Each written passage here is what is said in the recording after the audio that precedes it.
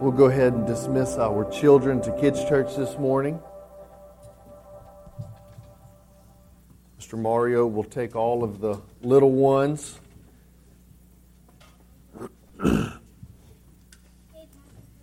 Hey Bronson, how are you, bud?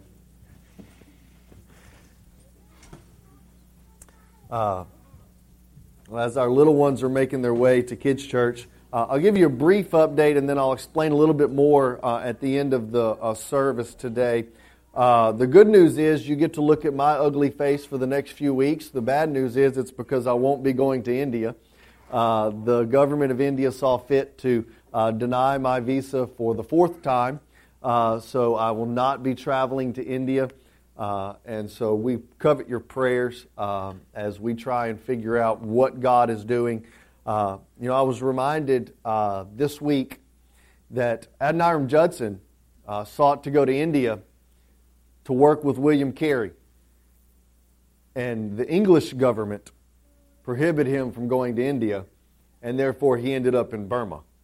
And so a pastor friend of mine said, God may be sending you to Burma rather than to India. So we'll just seek the Lord when it comes to where He would have us to go. If you have your Bibles, I encourage you to open up to the book of Matthew chapter 26. Matthew chapter 26. We're continuing to walk through the book of Matthew on our journey to Easter, on our journey to the crucifixion, the death, the burial, and the resurrection of Jesus, ultimately culminating in Matthew chapter 28 with the Great Commission. And so this week we're going to be in Matthew chapter 26. We're going to be reading verses 26 through 35. Matthew chapter 26, 26 through 35. The scripture says, "And while they were eating, Jesus took some bread, and after blessing it, He broke it and gave it to the disciples and said, 'Take, eat, this is my body.' And when He had taken the cup and given thanks, He gave it to them, saying, 'Drink from it, all of you, for this is my blood of the covenant, which was poured out for many for the forgiveness of sins. But I say to you, I will not drink of this fruit of the vine from now on until that day which I drink it anew with you in my Father's kingdom.' And after singing a hymn, they went out to the Mount of Olives. And Jesus said to them, 'You will all fall away this night. For it is written, I will strike down the shepherd, and the sheep of the flock will be scattered.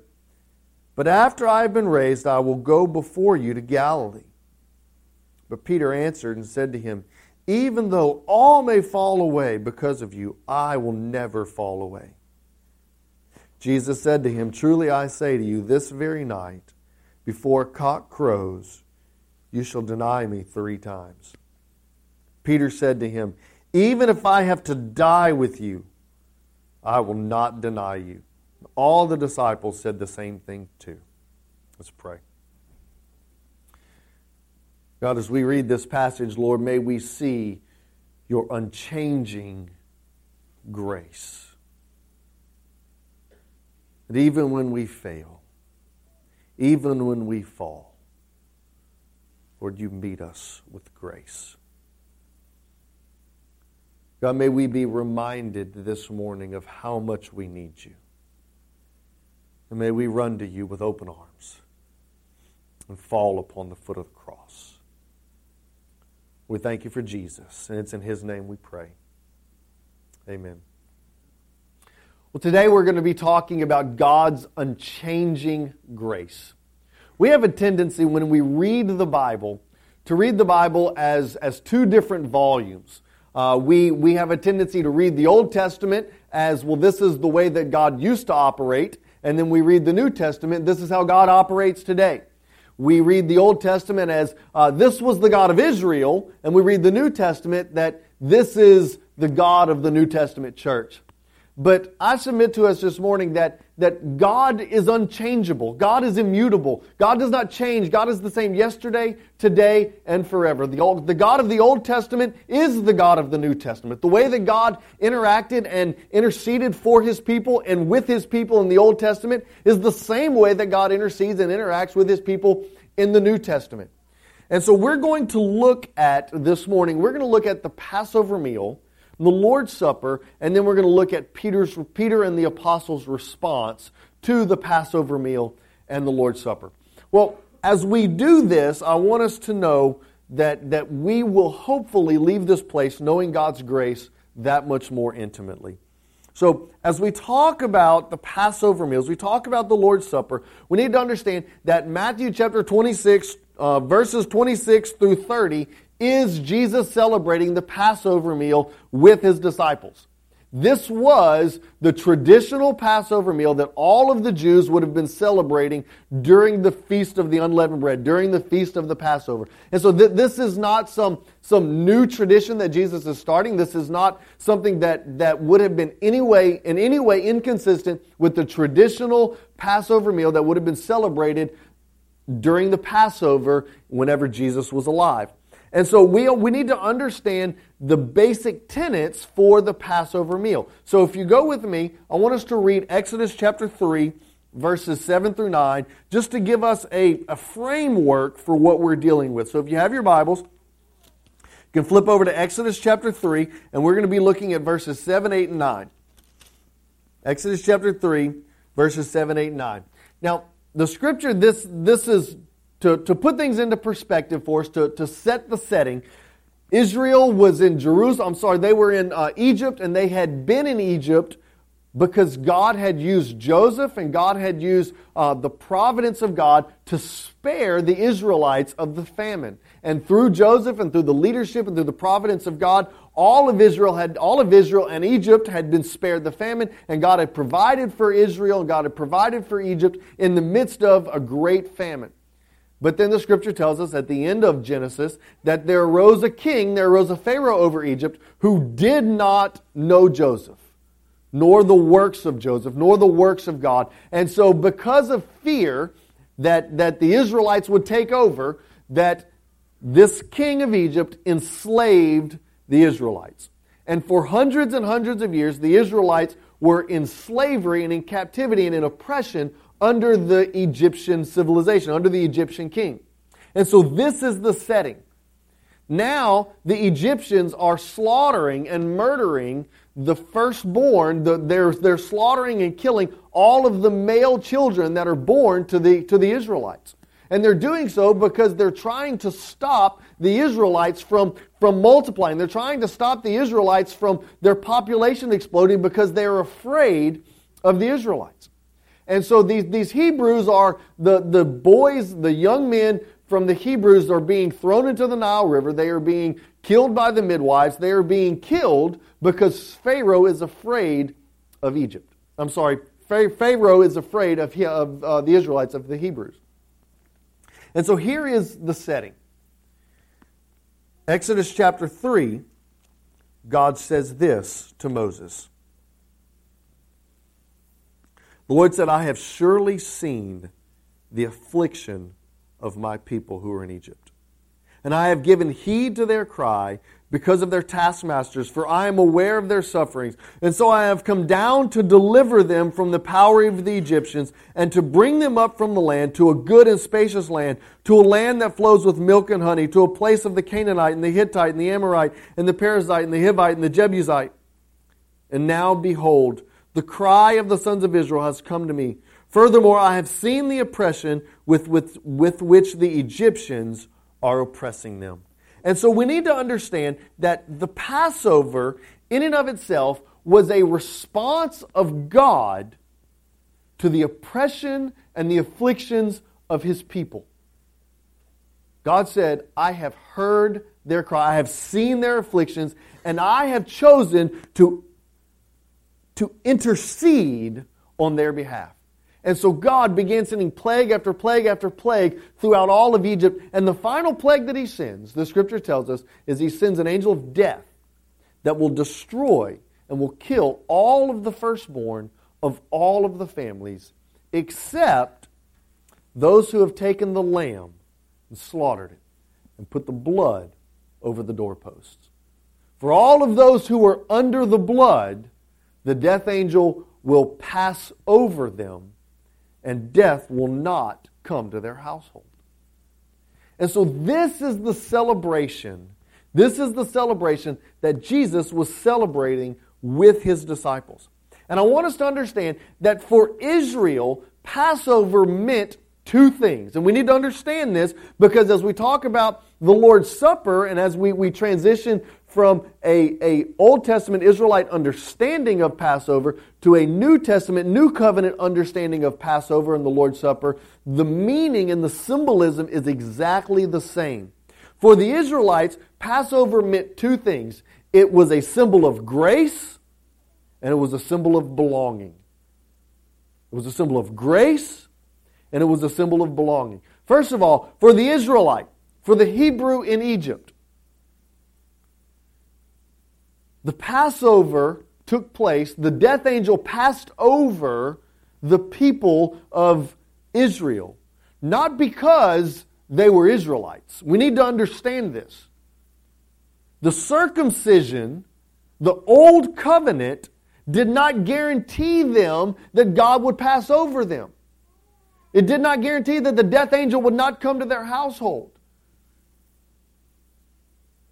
The Passover took place not because of any merit that they had. They could have been the Israelite of all Israelites. They could have been the very Levites. They could have been the priests. They could have been the high priest. And the merit of who they were did not guarantee them deliverance from death. But what did? The substitute. The grace of God. Whenever God sent the death angel, God sent the plague of death, He said, all of those who are under the blood. You don't have to have any merit in and of yourself. You don't have to read your Bible. You don't have to go to Sunday school. You don't have to be a church member. You don't have to tithe X amount. You don't have to know somebody who knows somebody. All you have to do is be under the blood. All you have to do is take refuge under the Lamb. The Passover was a reminder of God's grace, that it has absolutely nothing to do with who we are, nothing to do with our merit, nothing to do with what we bring to the table, and it has everything to do with God's grace and God's mercy and God's loving kindness. And so for Israel, the Passover reminded them of God's unchanging grace and God's immeasurable grace that He pours out to His people. But secondly, it reminded them of a belonging.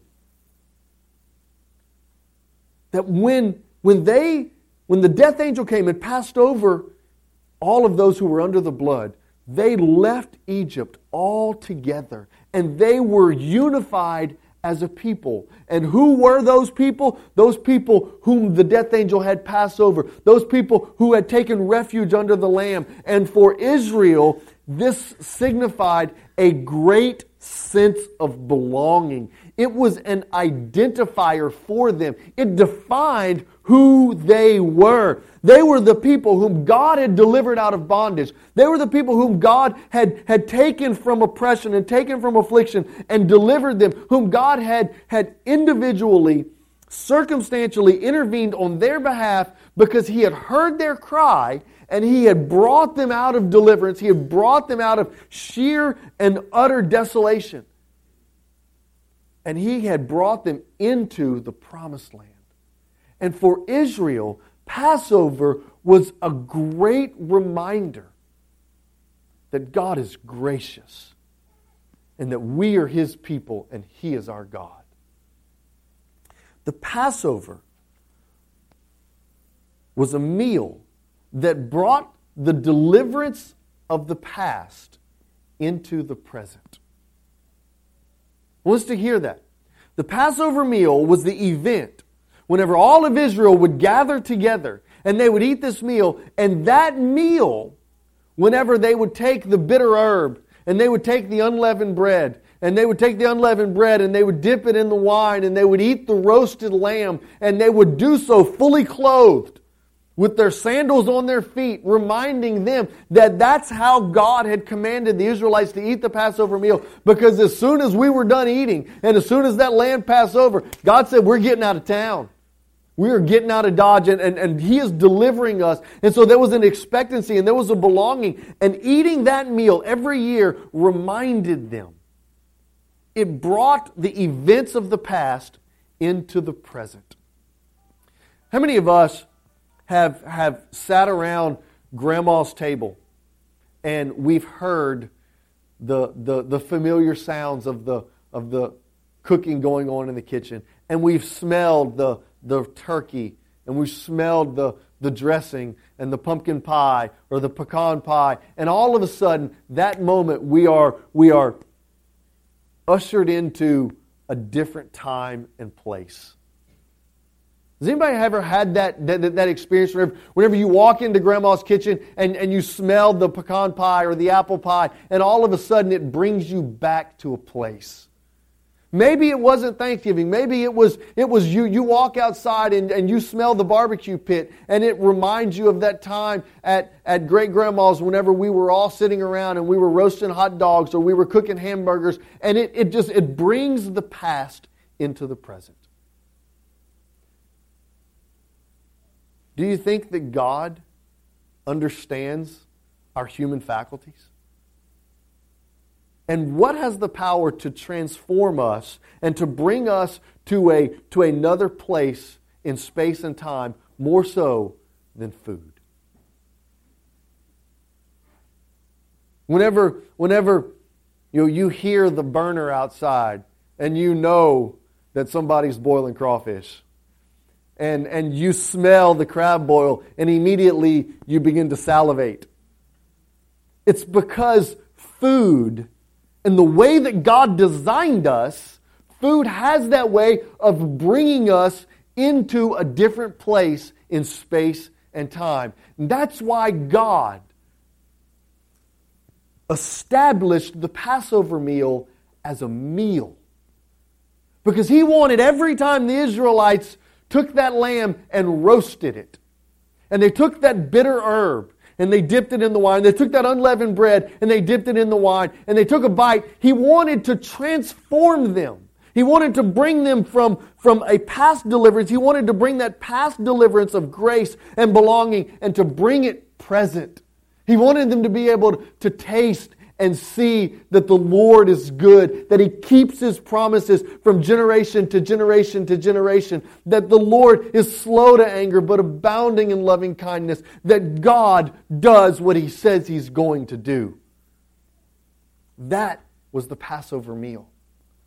And so as the disciples are sitting there, and they're being transformed into this separate time and place, Jesus redefines this for them. And He takes the bread and He holds up the unleavened bread and says, "This is my bread," and He breaks it. My body, which is broken for you. This is the cup of the new covenant. Reminding them, Jeremiah 31, that I will give you a new covenant. I will write my name upon your heart, and I will be your God, and you will be my people, and I will deliver you, and I will save you, and I will give you a new heart, like He says in Ezekiel. I will remove the heart of stone, and I will give you a heart of flesh. And He reminds them, He says, this is the cup of the new covenant, my blood which is given for you for the forgiveness of sins. And Jesus redefines this, and then He commands us, as the church, to take this meal. Because what this Passover meal, what the Lord's Supper will do, is it will remind us of God's grace and our belonging. And it will transform us. It will take that past deliverance of the cross and it will bring it present. And every time, do this in remembrance of me. And whenever you do, that past deliverance will be made present. And whenever we take the bread and we break it, we should be reminded of the cross when Jesus suffered and He said, Father, forgive them for they know not what they do. And whenever He takes the cup and He says, this is my blood which is shed for you, we remember the statement of Jesus when He said, it is finished, it is paid in full. There is no longer a debt that is owed, and we can take refuge under the blood. And it's not because of anything that we do, but it is all because of what He has done for us. The Passover meal and the Lord's Supper are one and the same. What the Passover meal did for Israel, the Lord's Supper does for us. It reminds us of God's grace, and it reminds us of our belonging. We belong to Him. He is our God, and we are His people. Not because of anything we've done, but all because of what He has done.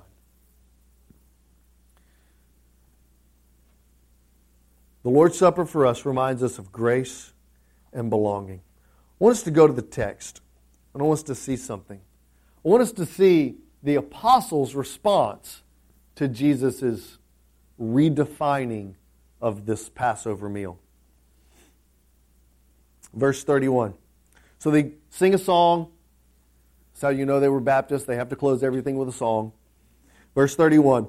After they get done, Jesus said to them, you will all fall away because of me this night, for it is written, I will strike down the shepherd, and the sheep of the flock will scatter. But after I have been raised, I will go before you to Galilee. And look at verse 33.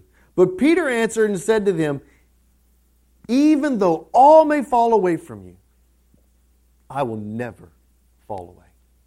Now Jesus has just said to them, in the Passover meal, in the Lord's Supper, He has said, I'm reminding you that your belonging to me is all of grace. It has nothing to do with anything that you have ever done or ever will do. That you are mine because of grace and because of not your merit, because of nothing you have done or will ever do. You are mine because I have called you mine. And that's it. And He says, just so you know, you're going to fall away. Do you hear that in this passage, God expects more failure from us than we expect from ourselves? Let that sink in for just a moment. God expects more failure from you than you expect from yourself. I've got 3 children. 3 very beautiful, wonderfully obedient, excellent students, just fantastic children.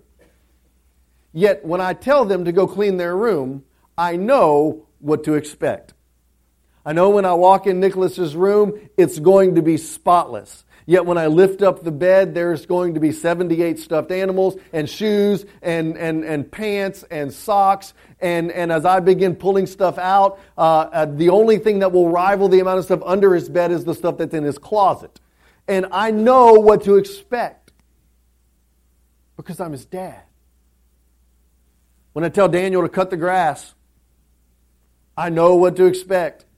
I know that he's going to do his very best, but whenever I go out there, there's going to be strips that wide that are this tall, and he's going to say, Dad, I cut the grass, and I'm going to say, yeah, but you missed, half the backyard, and I'm going to have to go behind him, and I'm going to have to cut, and that's okay, because he's my son, and I love him.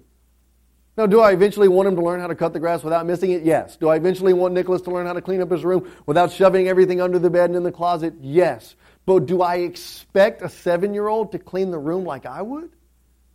Or let's be honest, like his mother would?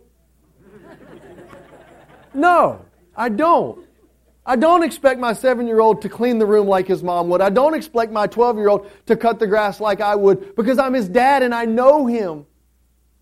And I expect him to act like a 7-year-old and to act like a 12-year-old. God knows us, church. Jesus knows Peter. He knows his heart. He knows his failures. He knows his flaws. And he loves him anyway.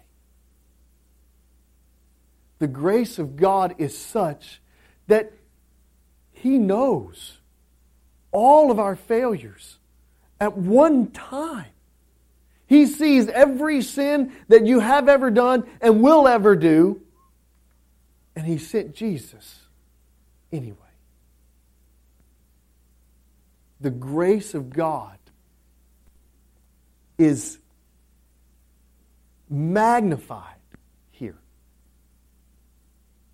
Jesus just reminded him. He just reminded him that you belong to me because of my grace, and that even though you will fail, and even though you will deny me, you are mine, and I love you. And I want you to hear Peter's response. Peter responds just like I would. Look at what he says in verse 33. Peter answered and said, even though all may fall away, I will never fall away. Peter wants to demonstrate his merit. He wants to demonstrate his worthiness for God's grace. How many of us have responded to God's grace by saying, because you have given me such grace and because you have lavished upon me such love and compassion, I am going to prove to you that I am worthy of your grace. How human is that? God gives us grace with no strings attached, and then we begin attaching strings. We begin to say, because you have loved me, because you've poured out your mercy, because you are God who is loving kindness, let me show you how much I deserve your grace. And let me begin to demonstrate to you that if everybody else falls away, I will certainly not. Such is the human condition. Yet God is able to see our deceitful heart, and He loves us still. Romans 5:8, Paul says it like this: God demonstrates His great love for us in that while we were yet sinners, Christ died for us. I'll call your attention to the story of Hosea. The story of Hosea is a story that many of us like to think is an allegory. We fail to realize that God in His great grace called a man named Hosea to marry a prostitute named Gomer. Hosea chapter 3, verse 1 and 2. The Lord said to me, go again, love a woman, Gomer, who is loved by her husband. The word there is not translated, should not be translated husband, but rather loved by a companion. The Lord said to me, go again and love a woman who is loved by her companion, yet is an adulteress, even as the Lord loves the sons of Israel, though they turn to other gods and love raisin cakes. Verse 2, so I bought her for myself for 15 shekels of silver and 1.5 homers of barley. Let me paint the story for you. Hosea marries a woman, Gomer, who's a harlot, who's a prostitute, loves her, treats her as his wife. And then Gomer leaves. Becomes a prostitute again. Whether because of destitution or whether because of whatever the means are, we don't know the exact circumstances of why Gomer falls into prostitution again, but we do know this, that God tells Hosea, go get your wife. And Hosea goes and finds his wife and purchases her like one would purchase a prostitute. And takes her home and loves her. And becomes her husband again. This is a picture of God's grace. But I want us to understand there was really a man named Hosea, and there was really a woman named Gomer who had given herself to other men, and Hosea went and bought his own wife and loved her because God's grace is that amazing, church. Our pride wants to earn God's grace. Peter's pride wants to say, I see how amazing your grace is. Let me show you that I am worthy of it. And God says there is no way that you can ever in a million years earn my grace because my grace is that amazing. Paul had to warn the church to not abuse God's grace because it was so amazing. He says, so should we continue in sin and let grace abound? May it never be. Why does Paul have to give that disclaimer to the grace of God, except for that the grace of God is that amazing? That no matter what we have done, no matter what we ever will do, that God's grace is amazing. It is changeless. He says to the prodigal son, your servant eating pig slop, covered in filth. I love you. He says to the woman caught in the very act of adultery, he says, I love you. He says to Rahab the harlot, I love you. He says to Ruth the Moabitess, the enemy of God, I love you. He says to you this morning, though your sin be as scarlet, I will make it as white as snow.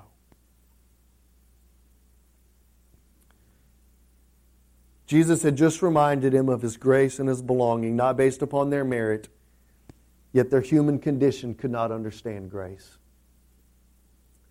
The depth of God's grace is unfathomable. Turn to John chapter 21 as we close. Jesus tells Peter, you're going to deny me 3 times. He says, you're going to deny me 3 times before the cock crows. And Peter says, I'll never deny you. Even if I have to die with you, I will not deny you. Yet we know from the Scripture, we know from the narrative, that before that night, before the cock crows, Peter denies Jesus 3 times. As Jesus is standing before the high priest Annas, the true high priest, as Jesus is standing before Annas, and Peter is given the opportunity to have association with Jesus, he denies Him 3 times, and he hears that cock crow, and Peter realizes the depth of his betrayal. And then Jesus, after His resurrection, shows up to all the disciples on the Sea of Galilee, and He cooks them breakfast. And He says, hey Peter, nice to see you. John chapter 21, verse 15. When they had finished breakfast, Jesus looked at Simon and said, Simon, son of John, do you love me more than these? Because what had Peter just said in Matthew chapter 26? If every one of these betray you, if every one of these deny you, I will not. Peter said, Jesus, I love you more than everybody else. And so what did Jesus ask Peter? Do you love me more than everybody else? Do you hear what Jesus is asking him? And Peter responds in arrogance and pride and says, yes, Lord, you know that I love you. He said, tend my lambs. He said, Peter, again, a second time, Simon, son of John, do you love me? He said to him, yes, Lord, you know that I love you. He said to him, shepherd my sheep. He said to him a third time, Simon, son of John, do you love me? At that moment, Peter realized, I know why he asked me 3 times. Because I denied Him 3 times. But what's Jesus' response? Tend my lambs. Does Jesus say, see, I told you you would deny me? Does Jesus hold His sin over His head? Does Jesus say, you're not good enough and I knew you weren't good enough? Your merit is never going to make it. You're never going to measure up. That's not what God does, church. Salvation is not Jesus plus obedience. It's not Jesus plus church membership. It's not Jesus plus Sunday school. It's not Jesus plus a mission trip. It's Jesus plus nothing. It's grace plus nothing. And the moment that we grasp the depth of grace, that's the moment that it changes our lives from the inside out. You cannot experience the depth of God's grace and not be forever impacted. That's why the disciples, whenever they were beaten and they were flogged in front of the church, in front of the synagogue, and they said, don't speak about this Jesus ever again. And they said, kill us if you got to, but we cannot help but speak about what we've seen and what we've heard, because we have experienced the depth of God's grace. Church, have you experienced the depth of God's grace? If you're holding on to past failures, thinking God can never forgive me, or my wife or my husband could never forgive me, You don't understand the depth of God's grace.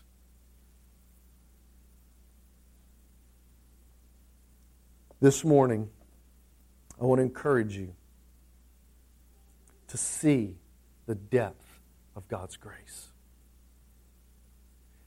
In the moment that you think you've understood how deep and how wide is the grace of God, then you need to start over. Because you cannot possibly fathom the depth of His grace. For God so loved the world, He sent His only Son, that we might have eternal life. Let's pray.